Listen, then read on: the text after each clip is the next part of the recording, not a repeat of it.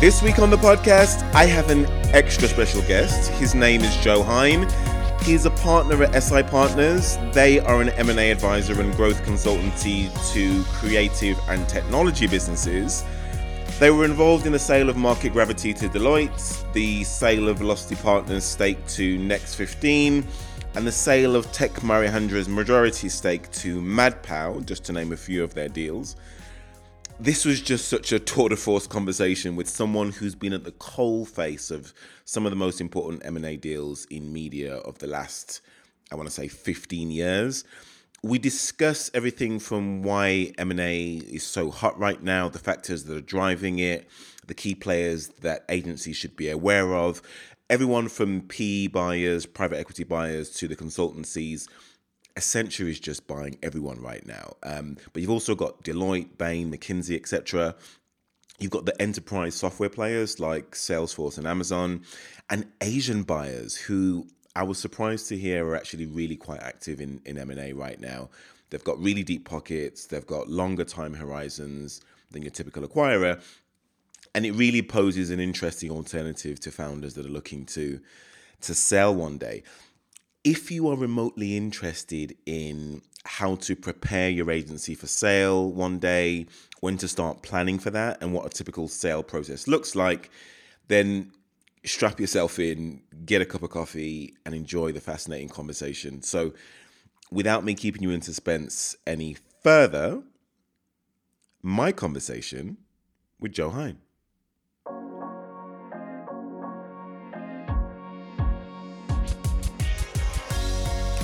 Joe Hine is a partner at SI Partners. He provides M&A advice on high-value cross-border deals. He's worked on over 50 transactions throughout his career. He manages the sale process end-to-end, including buyer identification, offer negotiation, and completion. His M&A work includes the sale of What If to Accenture, the sale of Friday to PA Consulting, and the sale of Market Gravity to Deloitte, to name a few. I'm very much looking forward to the conversation. Joe Hine, welcome to Agency Deal Masters. Thank you, Nathan. It's a pleasure to be here. I've been looking forward to speaking to you for some time, actually, because you've got really quite a fascinating background. You've worked for EE, Virgin Media, and Rank Interactive, but your first job out of university was with PwC. You were with them for about 7 years doing commercial due diligence, post-merger integration, and financial due diligence as well. It seems as though you always had the plan to be in M&A from the beginning of your career. I think of it as with all these things, it's part plan and part luck. Mm-hmm. Starting off in an organisation like PwC is always going to give you a great amount of opportunity. But I definitely warmed to the M&A environment very, very quickly. I was very fortunate to be doing it in the early 2000s, which was a real time of excitement and a lot of activity in the M&A market. But I was just very drawn to the complexity that M&A has, and the kind of different requirements and different skill sets it needs, and the potential impact that you can have. And I think that's the thing that I really carry forward into my career and kind of what I do now is, working on M&A is an absolute privilege, particularly working with founders of businesses or entrepreneurs, to be entrusted with their life's work in some cases is just an absolute honor. You really feel the weight of that and really want to deliver and get a great result for people that you work with. It's quite a specific area to start your career in. Did you know much about it before at university, before you started with PwC? Because it seems from your CV that it's very commercially focused, sort of sales and commercial. It really sort of comes through in your CV. How much about the world of M&A did you know prior to joining PwC? Nathan, I'd love to have a perfect answer for you, but if I'm completely honest, I got invited to an evening where I was told there's free beer and free food, and at the end of it, I got given an application form. Right. And I thought, these guys are quite interesting, and there's got to be something here. Right. And I knew a lot of people who had sort of progressed on this route at that time, I guess sometimes it's like with most things, it's half head and half heart. And I thought, actually, I'm going to jump in here and see what happens. And it's turned out pretty well for me. So yeah, pretty pleased. Fast forward a couple of years, and then you were at Virgin Media for 2 years in 2009. What was that experience like? Working for a Virgin business is again, it's just absolutely fantastic. It's, I was fortunate enough to go in through the mobile side of the business rather than the media side, and the mobile side is one of the original Virgin, a Branson business, and you can really feel it as you go in. I mean, what Richard does with the culture and the ethos of the businesses, he really manages to create sort of almost like corporations which feel phenomenally entrepreneurial, and the way he sets up his businesses, and they're just so commercial, but also that I've just kind of learned best practice about how to do things. You get an offer letter, and the first thing it says is fantastic, welcome, you've been selected, or to come and join us. And it's just the warmth behind the way that they do business has just sort of really struck me.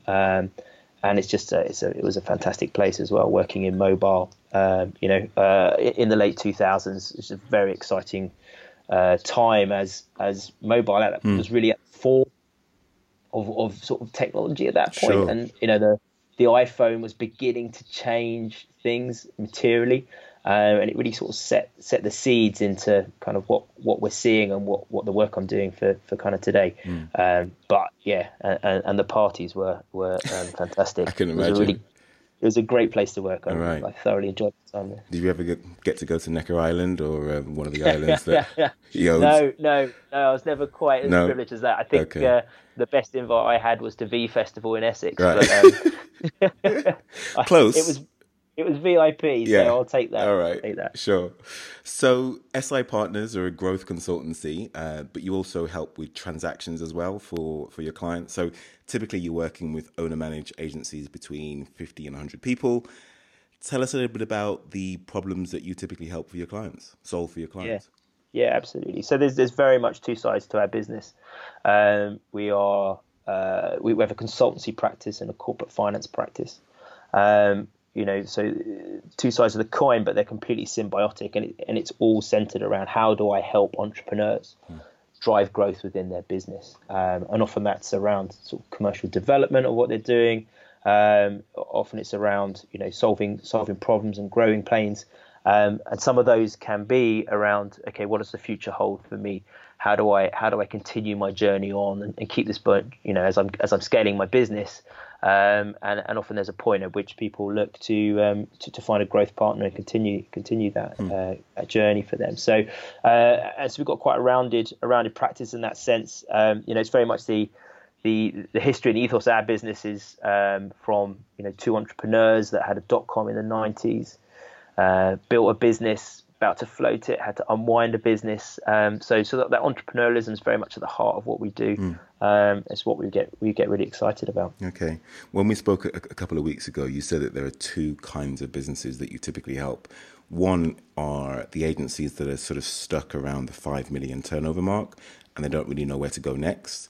And the second group of people are those that realize they've actually built something quite significant now after 10 or 15 years in the agency world. But they're wondering what to do next. They don't really know what the market looks like or sort of what the competitors are doing, and sort of, is that a fair assessment? I think so, particularly for our consulting practice. Often we get asked sort of much more specific corporate finance questions, but and sort of M&A and sales process. But it's definitely in consulting. There are agencies have a couple of points in their life where sort of junctures where they kind of get the sort of problems arise, and one of it is around that 5 million turnover. You've probably about 50 people at this point in time. The founder, if particularly where there's a singular founder or a singular sales-led founder, suddenly finding that they can't touch everything in the organization. They need to build the management team around them to kind of allow them to get onto the next stage. They need to develop their sales network beyond, from your black book will take you so far, and it's like, okay, how do I then, what's my next black book, or what's, how do I keep the momentum going? And there's various hurdles that people need to do, and like I said, a lot of it can be around management teams and organization, and just ensuring that you have to move from the entrepreneurial feel of, I kind of understand everything that's going on, to actually I'm a little bit out of control here, and I need to implement things like cultures and values, and to make sure that everybody's on the same page and heading in the same direction, and a lot of what's in the entrepreneur's head is then sort of communicated within the business, and so it's a great time for us to get involved and help people push through that and push on. Really interesting.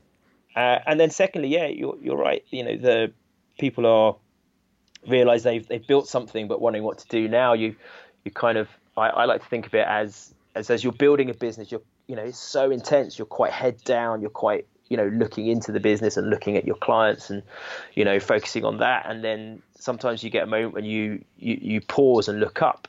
Sometimes it's when a competitor gets bought, or a life event, you may have had some children, or you're kind of thinking, oh, actually, hang on, there's quite a bit of value in this now.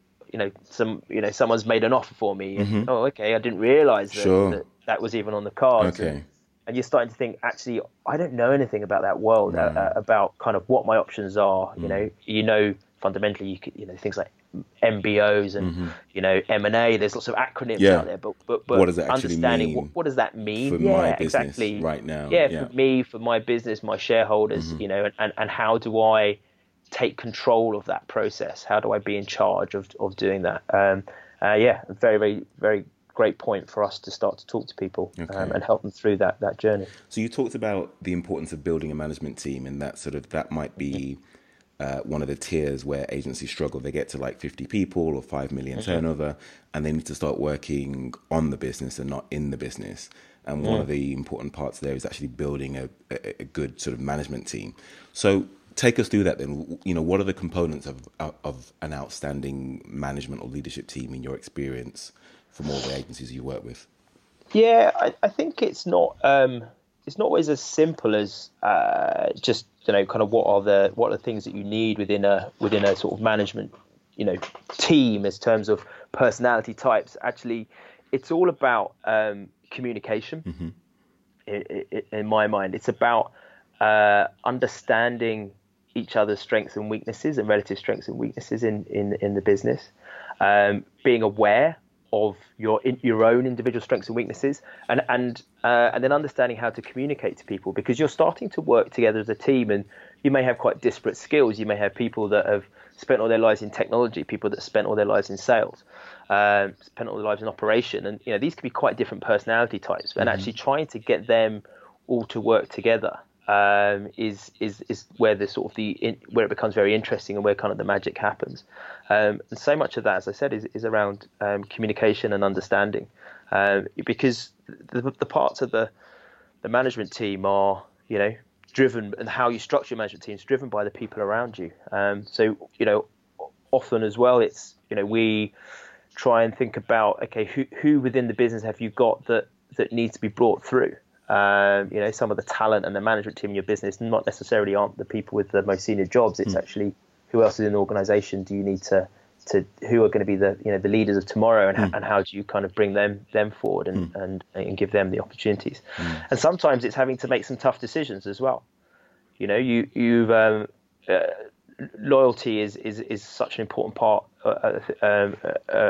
important factor in business,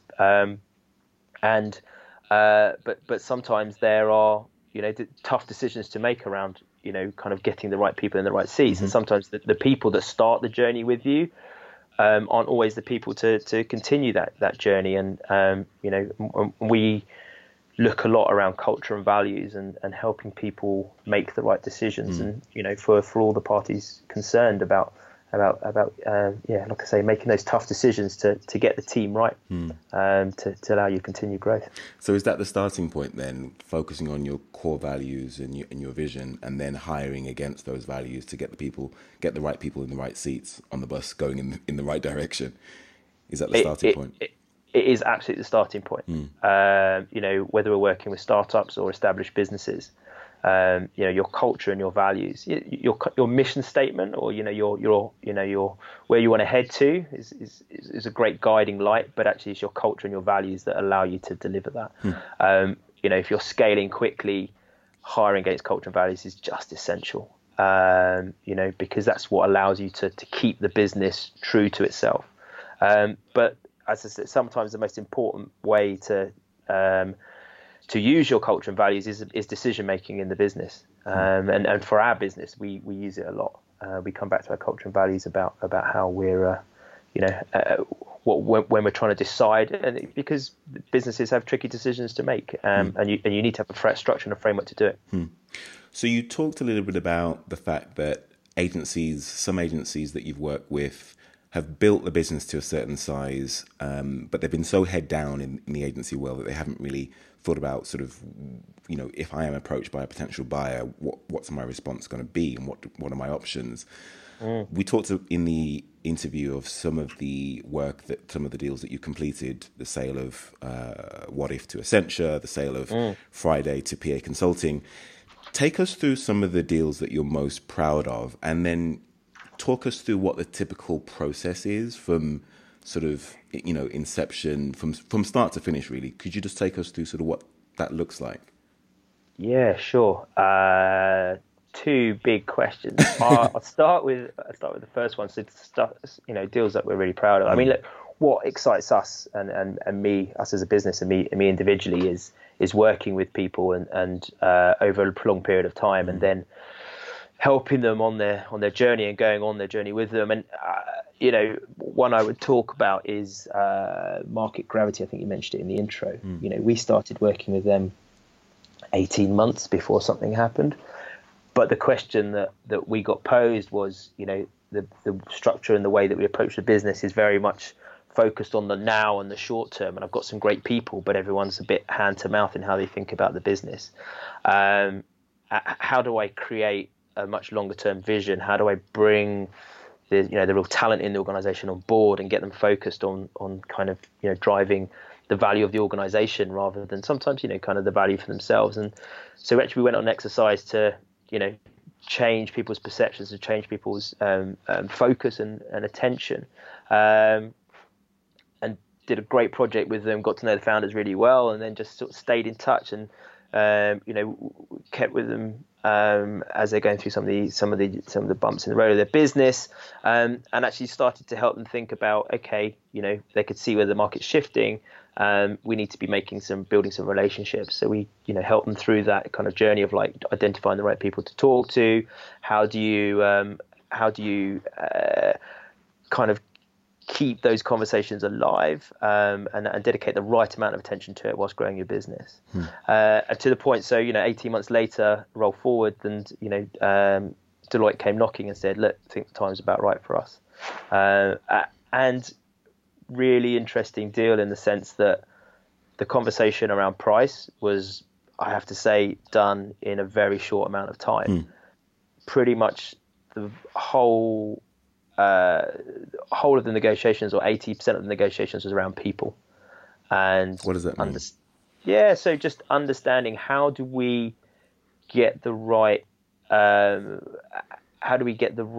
experience for our people going into an organization. How do we deal with the fact that we often refer to it as the cultural dilemma. You want to go and buy a very entrepreneurial business with some very creative commercial talent that's within it, and you want to put it into a company which is fundamentally accountants who have a kind of a structure of, either you're going to be a partner or actually it's probably not the right place for you, which is a bit of a generalization, but there's kind of that there. Versus a company that goes, well, I've got a team of designers who actually, they don't want to be anything other than a designer. Sure. That's what they get out of bed for in the morning. Sure. That's what they love.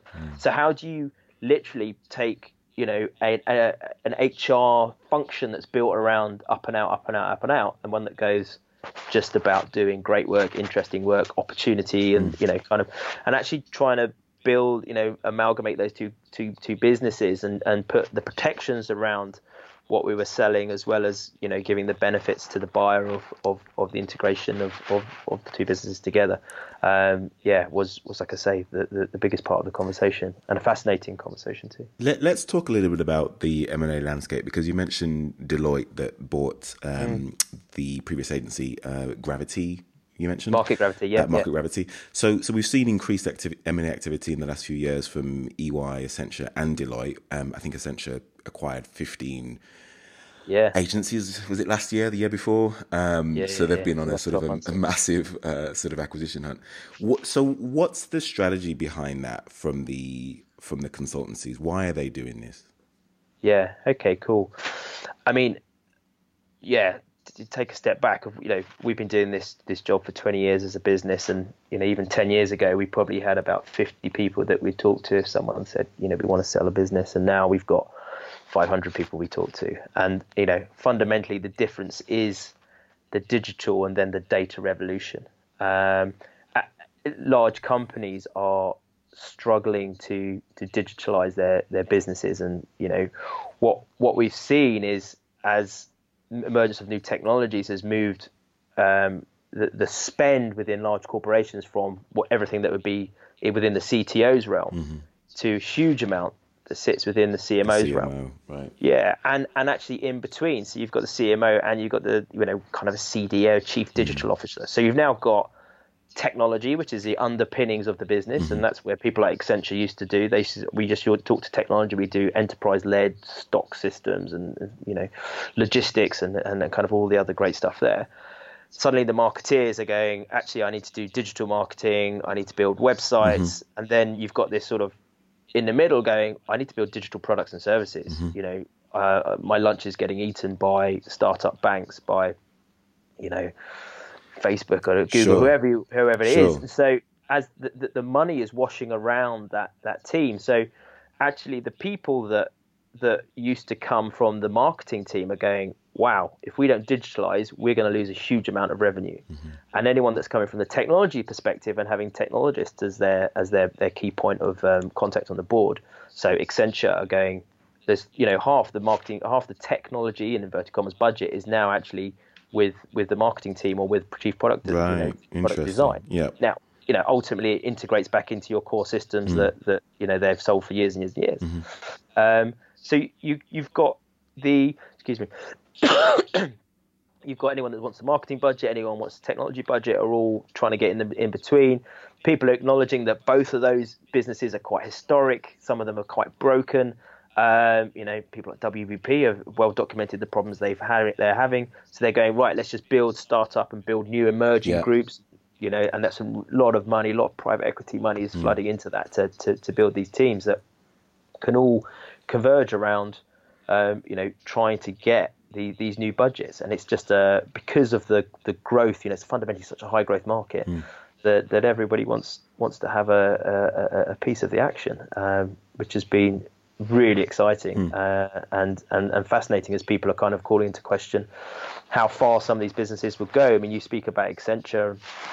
You know, Accenture are, to me, in particular, if you think about the Marcoms world, WPP has driven the market for the last, you know, certainly for the first 5 years of this century and of this decade. Sorry, not this century, but certainly, well, you could argue both. Accenture is the new WPP for me. It's really pushing boundaries in the way WPP did, of people going, wow, why are they doing that?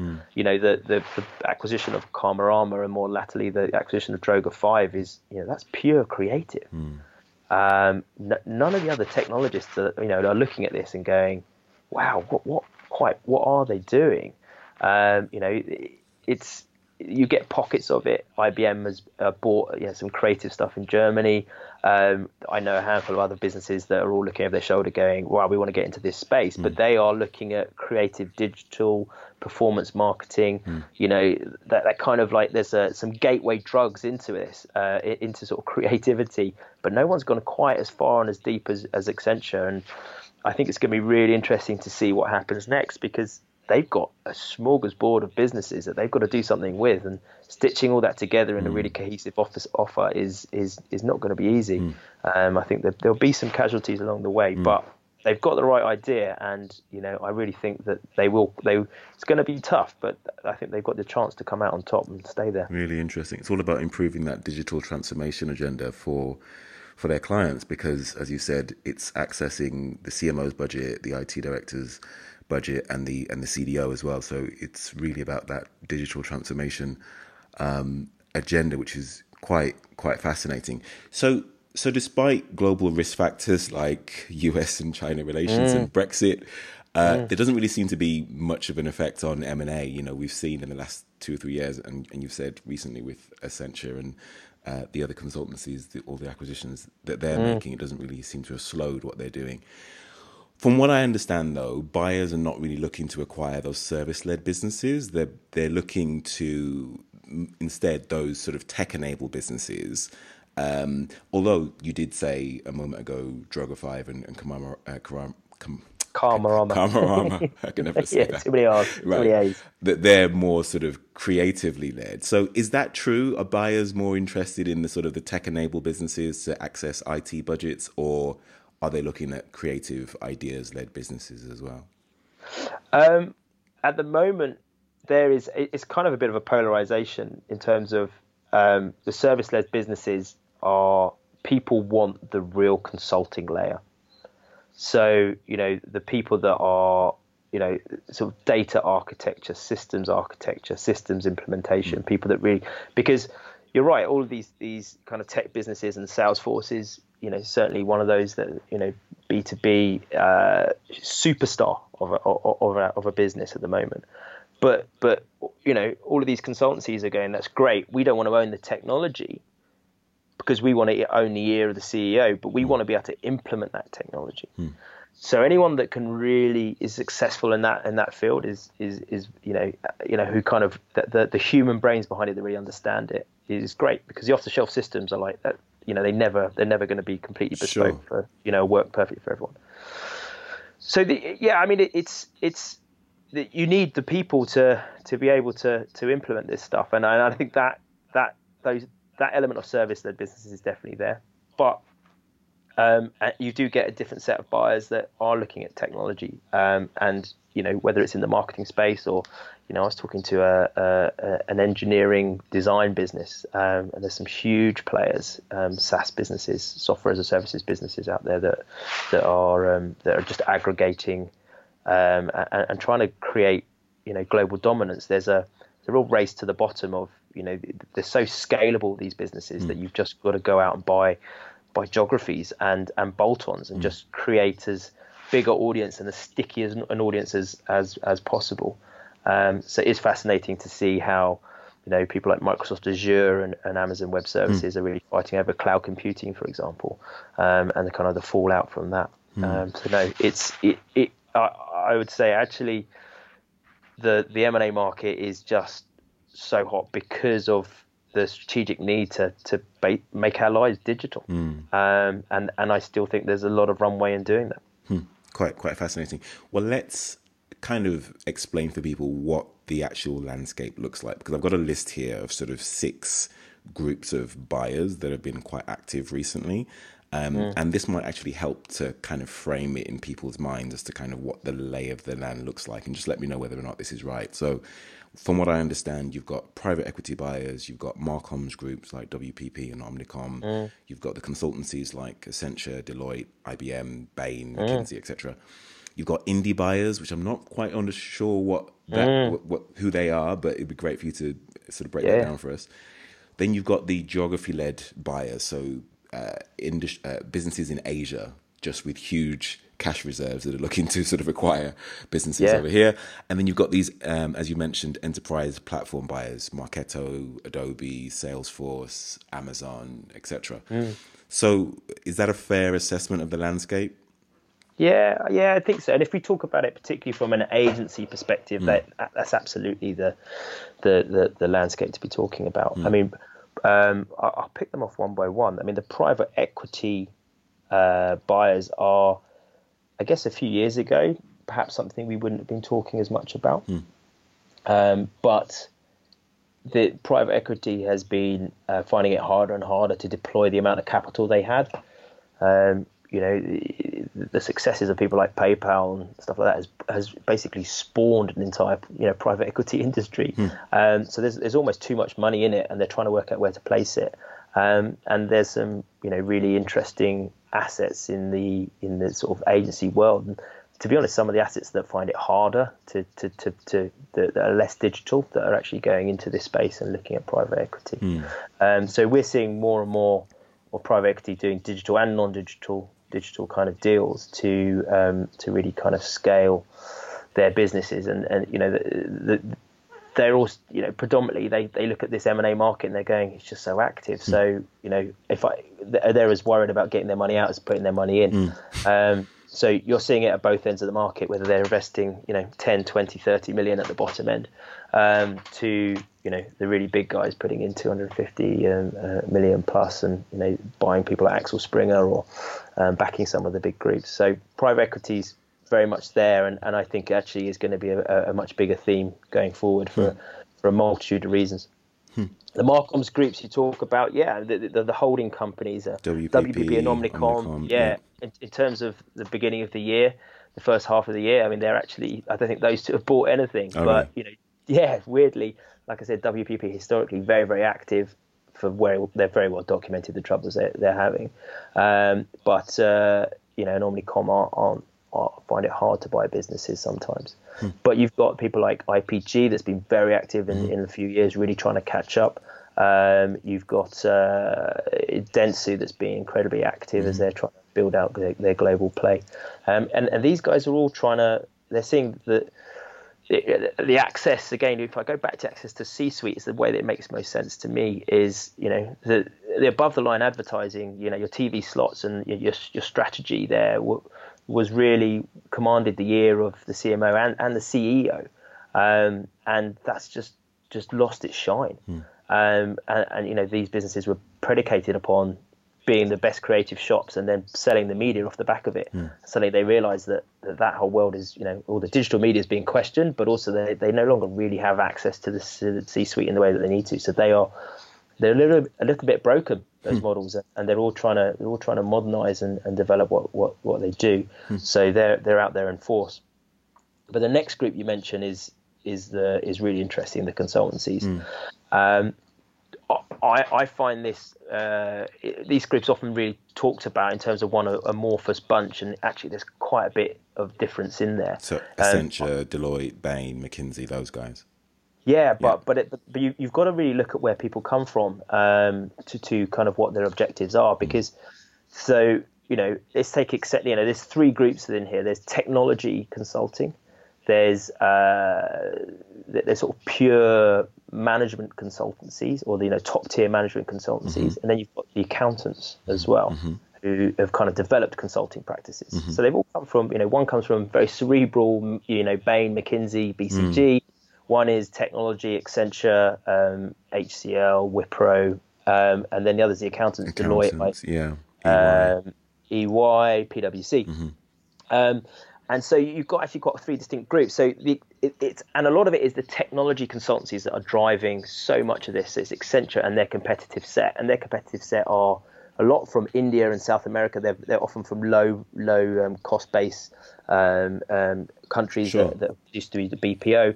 And as I said, they are seeing that where they used to get all of their budgets, they're really trying to get into the CMO and get into the consulting layer rather than being quite sort of commoditized. And really trying to develop that aspect of the business.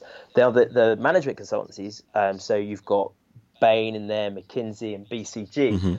They're kind of looking around. Now, they're a lot more conservative as buyers. They are often partnership structures. Partnerships are much harder to buy businesses because actually, partnerships want to take all the profits and give them to the partners every year. They don't have a CEO with a single point of direction.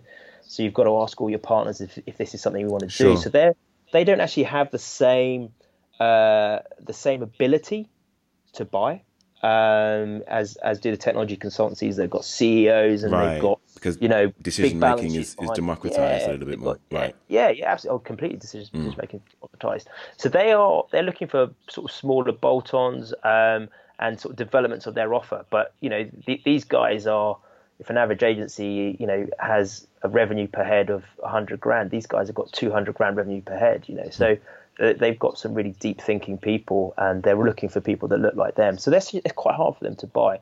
But on the accountants, on the other hand, they're slightly confused about who they are, because they want to do consulting, but actually fundamentally they are, they're bean counters, as says one. Yeah. And they're hamstrung by their ability to audit. Now, Deloitte has stepped out of the shadows because of all the top 4 accounting firms. If you go to any banking audit, they can't be forced, or the other 3 can all be forced to pitch for a banking audit. But Deloitte go, actually, we can't do banking audits, so sorry. So suddenly the entire financial services industry, which is a huge market in London, but also for digital development, digital transformation, is suddenly open to them. And then part because of that, and partly because they never sold off their practice in the early 2000s, Right. Deloitte have really risen and been so adventurous in the way of branding as Deloitte Digital to actually kind of rise up above and position themselves alongside Accenture. But they've all got very different flavors to them, where they come from, and people talk about them in one kind of one category, but they're actually there's really quite a quite lot of depth distinct. in there. Yeah. Really Very interesting. But then you think about the indie buyers. Yeah, who are they? Yeah, so the indie buyers, I mean, look, historically, there's always been a second tier of Marcom's agencies. People like the Mission Group and Engine and what's now called Unlimited. But you've got people that have sort of got other strategies that have come to the fore. So people like Next 15 is one of the most active buyers out there that's sweeping up. We sold B2B agency to them, a company called Velocity. But some really interesting companies come out of the US. So I mean, look, Velocity Partners, Doug Kessler from Doug right. Kessler, yeah. Stan Woods, great guys. And sold them to Next 15, who are a great buyer, really, really great buyer. But then you've got so your indie buyers has now been supercharged by private equity. So you get people like Stagwell in the US, and You and Mr. Jones, which is David Jones, who's ex-Havas, and they've got huge war chests and are buying things like MDC Partners, which was a listed business out in the US. And they're just going on a march, creating new groups, and Sir Martin Sorrell. He's obviously one of the more obvious people in there with S4 Capital and what he's trying to do with Media Monks, Hive, and all the small businesses they're buying in and around those. He needs some more marquee acquisitions out there to drive it. So there's a group of really dynamic people that are kind of coming into this space, whereas the consultancies have probably got a bit of indigestion. They're trying to deal with all the acquisitions they've already made. Yeah, and from an entrepreneur's perspective, they're kind of going, oh, okay, that's been the exciting story of the last 2 or 3, 5 years. Marcom's groups have kind of lost their shine. People are like going, really, and the kind of selling to WPP isn't exciting. But these indie buyers, I think, is a really great group, and I think they are, along with PE, they're the ones that I think we're gonna create more opportunity sort of going forward. And I kind of add into that Asia. So you then going to your next point about geography. So Asia's really interesting because in some ways they're so much more advanced than we are. Okay. You want to talk about mobile commerce and you go to China, right? And, they are just way ahead. Yeah, way ahead. What WeChat is doing at the moment for everything to do with your life, it's phenomenal. Yeah, absolutely. And but now China's quite hard to get money out. I mean, we actually helped a Chinese business buy a London business recently, but the capital controls there are getting tighter, and you're seeing some people split their businesses up so they can have different access to capital, like Blue Focus did. But that aside, you take pockets of businesses that are based in all kinds of other geographies like Singapore, Korea, Japan, and each one of those has got 2 or 3 real conglomerates or big businesses, and they're all sniffing around the West, and sniffing around whether it's US or whether it's the UK. For what reason? Because they're all looking for sort of global. Well, there's a couple of reasons. They want to be global, but I think they kind of see, particularly on the strategic thought side, that consulting layer. Whereas technology, in some ways, they're advanced. They might not look over here for that consulting layer. Sure. They will still look over here. Right. You know, and just geographical expansion of their business. But you know, these are often family-owned businesses. They think in generations rather than sort of 2 or 3 year business cycles. I mean, we've seen a deal that was like over 10 years to buy a business, and we're like, no, that's not kind of how it works. They Maybe think 2, 3, a lot maybe more long 5. term. Yeah, they just think long term. So Yeah. they have their challenges, but yeah, I mean, we've got a practice out in Asia, and there's a lot that's going on there, both within Asia, and as I said, you know, kind of people getting money out of it as well. Okay. So I assume they're a little bit more cash rich than potentially some of the other groups that we've talked about. So maybe an agency's head might be turned by what they're potentially offering from a financial point of view. But I guess maybe they have less IP around actually, you know, I guess the agency feels less certain about what their vision is for the agency. Yeah, maybe. I think the hardest thing is cultural. Okay. So Asian buyers will look for someone that's had exposure to Asia because they understand that there just are differences. So if you look at, say, Hakuhodo, who's, you know, they're the big competitor of Dentsu in Japan, the 2 big advertising groups over there. Hakuhodo's strategy to expand overseas was to go and buy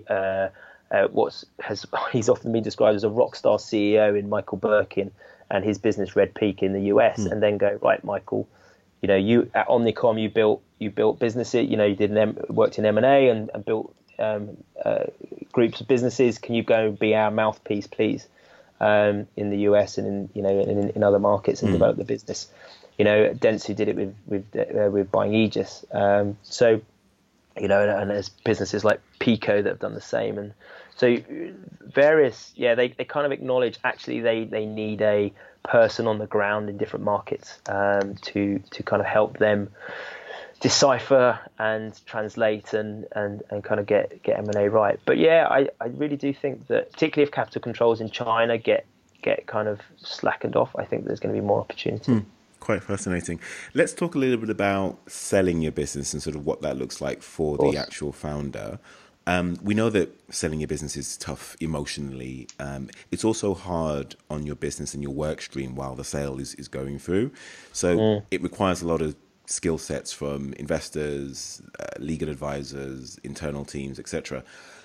Describe what the typical sort of sale process looks like, and how do founders best prepare themselves for it? Okay, cool.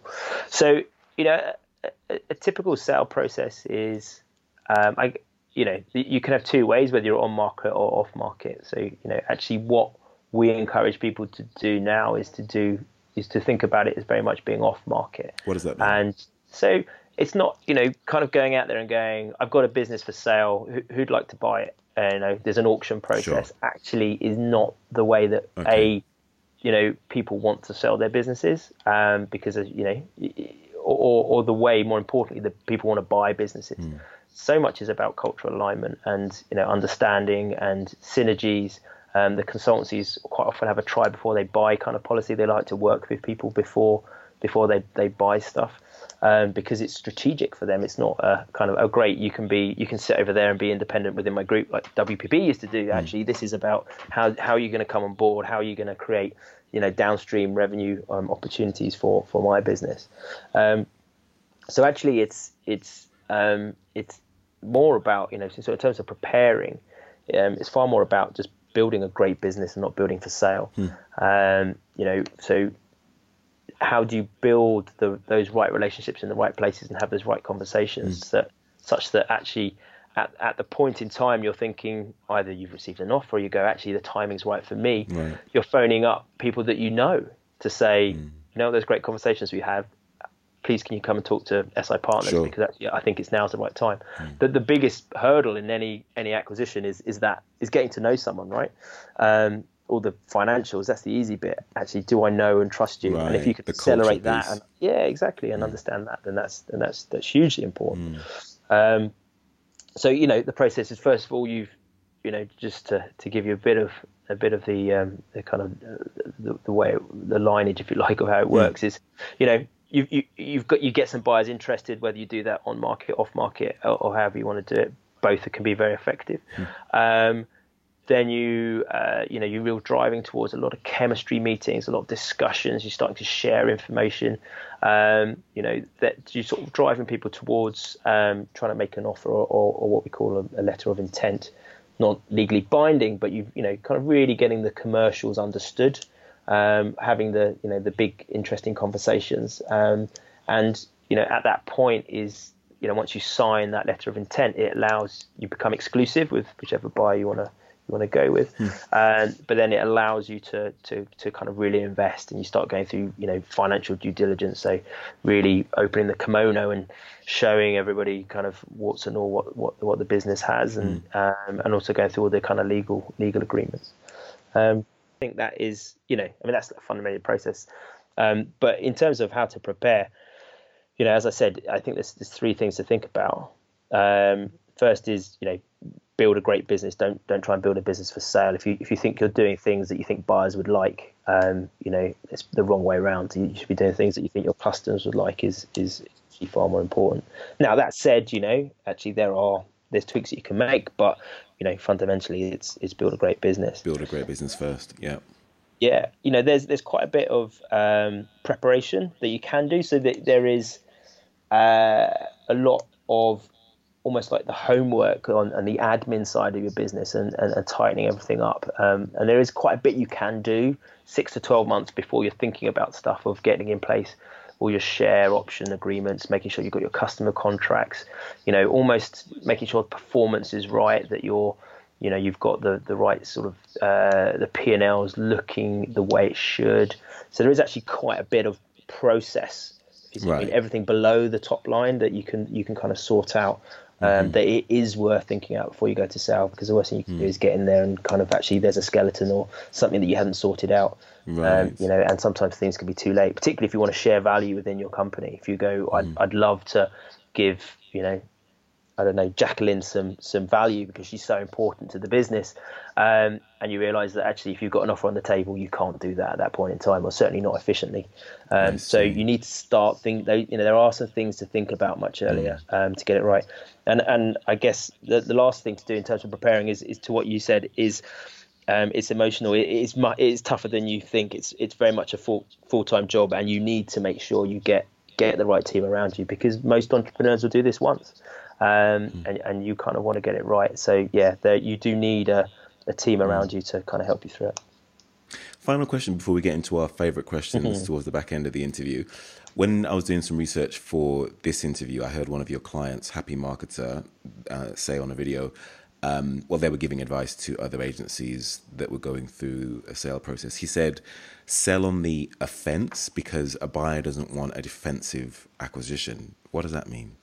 Yeah, I think it's you always want to be selling from a position of strength, and that's nearly always a position of growth. Ideally, to my point about being on market versus off market, you want people to come to you, and say, I love what you're doing. I'd love to buy you. You want to be selling at the time when you go, I'm only halfway through my growth plan. Why am I selling now? Love the idea of it, but you've got to make this interesting for me. And actually you've got that narrative of saying, well, I've done 3 things out of 10. I've got a great trajectory. I've got a great narrative about where I want to go. It's not kind of going, I've run out of steam. I need to offload this now because I want to leave the business. I want to walk away from it. That they're all situations where actually, we probably can't help people in that, at that point in time. It's all a bit too late. So you've got to be, almost the time when it's going as well as it could possibly be. When it's going as well as possibly be. You're enjoying it as much as you possibly can. Probably about the time to start thinking about how do I get out of this business while the going is good. That's the time to leave a party as well. Like leave a party when it's really, really good. You don't want to be the last one to leave a party. Exactly. Quite similar advice. Really interesting. Okay, well, let's get into everyone's favorite questions now. These are the questions that I ask all of my guests, so I'm really interested to ask you some of them as well. I'll pick some of these at random and fire them at you. Sure. Tell us about a time when you failed and what you learned from the experience. Yeah. It's a great question. Do you know, I was working for a PLC, FTSE 100 PLC.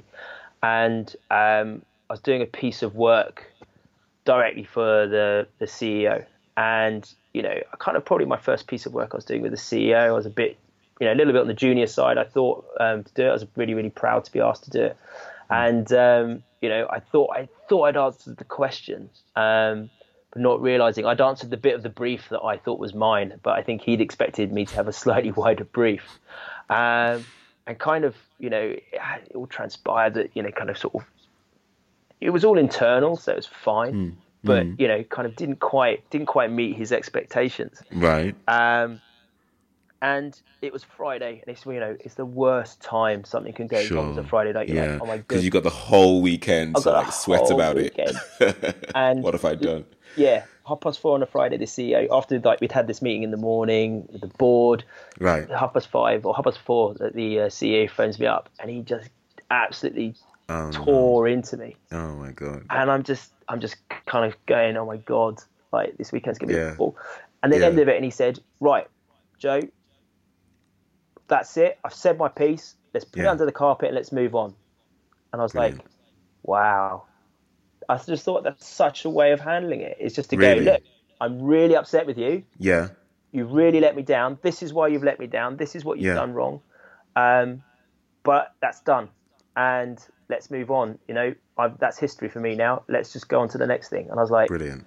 Yeah, there's something in that. Brilliant. And kind of, I think we're all wonderfully imperfect at managing people, but kind of learnt me a lesson about how to, you can't hold grudges in this world. You've just got to, sometimes you need to say something, but actually you then need to move on and not let it affect things going forward. Well, that leads us nicely on to the next question about mentors then. Tell us about who influenced the way that you think about M&A, who influenced the way that you think about sales and commerciality and growth, business growth. Tell us about some of your favorite mentors. Okay, cool. I was going to give you an example. So one of the things I thought about was actually a guy at PwC, and he was at a time in the early 2000s. He was the most expensive partner per hour within the business. What rate per hour was he charging? At the time, he was charging out £1,000 an hour, which is 15 years ago. Was pretty much a little bit more than mine, but yeah, not by a lot. Not by much. Yeah, by a couple of quid. But this guy who was effectively the highest fee earner in the business would still be humble enough to kind of sit down if you didn't understand something. And I was quite junior at the time, and he'd sit down and explain it and take the time to make sure that his team were good and were developing in the right way. But I think the biggest thing I took from him was, we'd be in meetings in, again, huge companies. You'd walk in and a different M&A environment to the one we do now. There'd be like 15, 20 people around the table. And he would just sit and watch. And, there are advisors upon advisors and, everybody's trying to have their mouthpiece. And he would sit there, and the phrase he used to tell me was just keep your powder dry, Joe. And he would just sit there and wait until exactly the right time. And he'd just come in with, he'd have been thinking about what he's going to say and just come in with his killer comment. And his checkmate. Yeah, and just let the whole room turn around and go, all right, you haven't Who's said this guy? Yeah, who are you? And how did you get to the answer so quickly? And I think there's a lot in that. I think keep your powder dry and, and kind of timing is everything and thinking things through. Give us one more. Oh, that's mean. I don't think I have Harry. There isn't anyone else. I think we'll leave it at okay. He was very cool. Awesome. Tell us about some of your favorite books. What do you read for personal, professional development? Cool. See, I think there's some great books out there. The one that we use in our business is really old. That is called Good to Great by a guy called Jim Collins. Jim Collins, yeah. Yeah, I think there's a lot of business books out there and a lot kind of, regurgitate or, reinvent new themes. And I think that a lot kind of comes back to Jim Collins in my mind. And I think a lot of what he does. The other one that I think is really interesting, it's on the bookshelf and I'm excited to start it, is the OKRs book.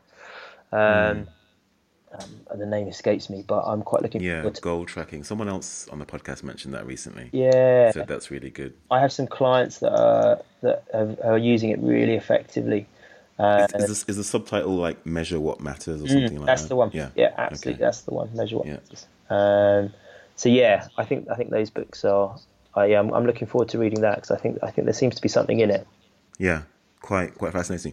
Tell us about the book that either you keep coming back to time and time again over the course of your life, or that has had the single biggest impact on your career.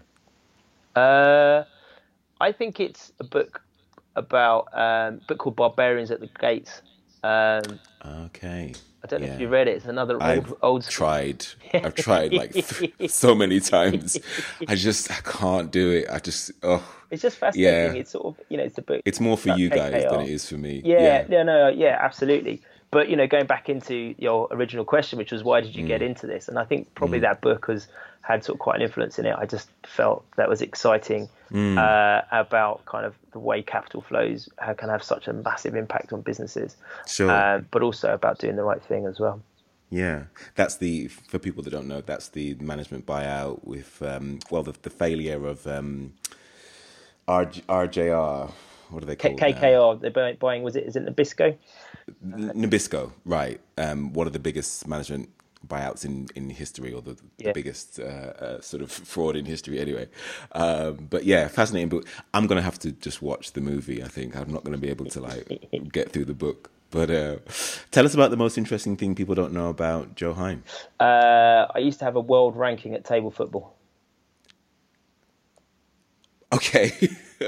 All right. So what ranking? It wasn't that high, Yeah. admittedly, But it's a world but I ranking. was in the world ranking. I You were was pretty good. I was there. It's the Wow. most important thing. Okay. You must have spent a lot of time on table football. Yeah, yeah, a lot of misspent holidays Yeah. in France, but thoroughly enjoyable. So yeah, Yeah. Okay. So instead of like sampling the wine and the cheese and the culture, you're playing table I'll football. be playing babyfoot with the locals. Yeah. In the last 3 to 5 years, what behaviors, habits, or ideas have you added or removed from your life that have improved your outcomes? Yeah. I think there's there's a few things. I think one is trust yourself and back yourself. It's your when you're doing something and your instinct tells you the way you should do it, and you hold back for some reason. Actually, your instinct isn't gut. Your instinct is 40 odd years of life experience Sure. that's telling you that that's the right answer. And actually, Thinking fast and slow. yeah, Daniel Kahneman wrote a whole book on that. yeah. And so Yeah. I think that's huge. And then I think that being honest, trying to remove that fear of failure. Just always be brave enough to go after stuff, and don't worry about it. And failure is going to happen, but if you don't try hard enough, you never fail. So a graduate or a young person comes to you and asks you for advice to get into the M&A world, the corporate M&A world, or the agency world. What advice do you give them? Just be relevant and be useful. Sort of borrowed from Obama, but it's it's so true. Love it. You've just got to be useful all the time. If you're not being useful, then you and similarly for relevancy, just find out what's really driving the market or driving the industry. Clearly we talked a lot about digital, and you can take that into data and all kinds of exciting things that are doing now, but really look at what's hot at the moment. M&A is a good way of seeing that, but almost trying to read where the great companies are coming from and what's exciting in the industry, and just get involved in that, because that will just you've got to stay with it and not get left behind. And my final question, Joe, what is it you know about the world of media and M&A today that you wish you knew at the beginning of your career? I think just how important your network is. The people that you'll meet in your first job, will become the most important people you know when you're 20, 30 years down the line. And actually just keeping building and maintaining your network at all times. And networking sometimes has this sort of fear of, oh my goodness, I've got to go into a room and talk to people that I don't know. Absolutely not. It's just staying in touch with everybody you ever work with and just be nice to everyone, because that's the way that that's going to guide you through your career. Joe, thank you so much for doing this. You're welcome. Thank you, Nathan. We have been speaking with Joe Hine. He is currently a partner at SI Partners. I welcome your feedback, comments, and suggestions. We're not going to ask you to subscribe or leave a 5-star rating or share this episode with a colleague, because our thinking is if the content is any good, you'll willingly do that anyway. We'll leave that decision up to you. Email me, though, at nathan@agencydealmasters.com. I'm Nathan Anibaba. You've been listening to Agency Deal Masters.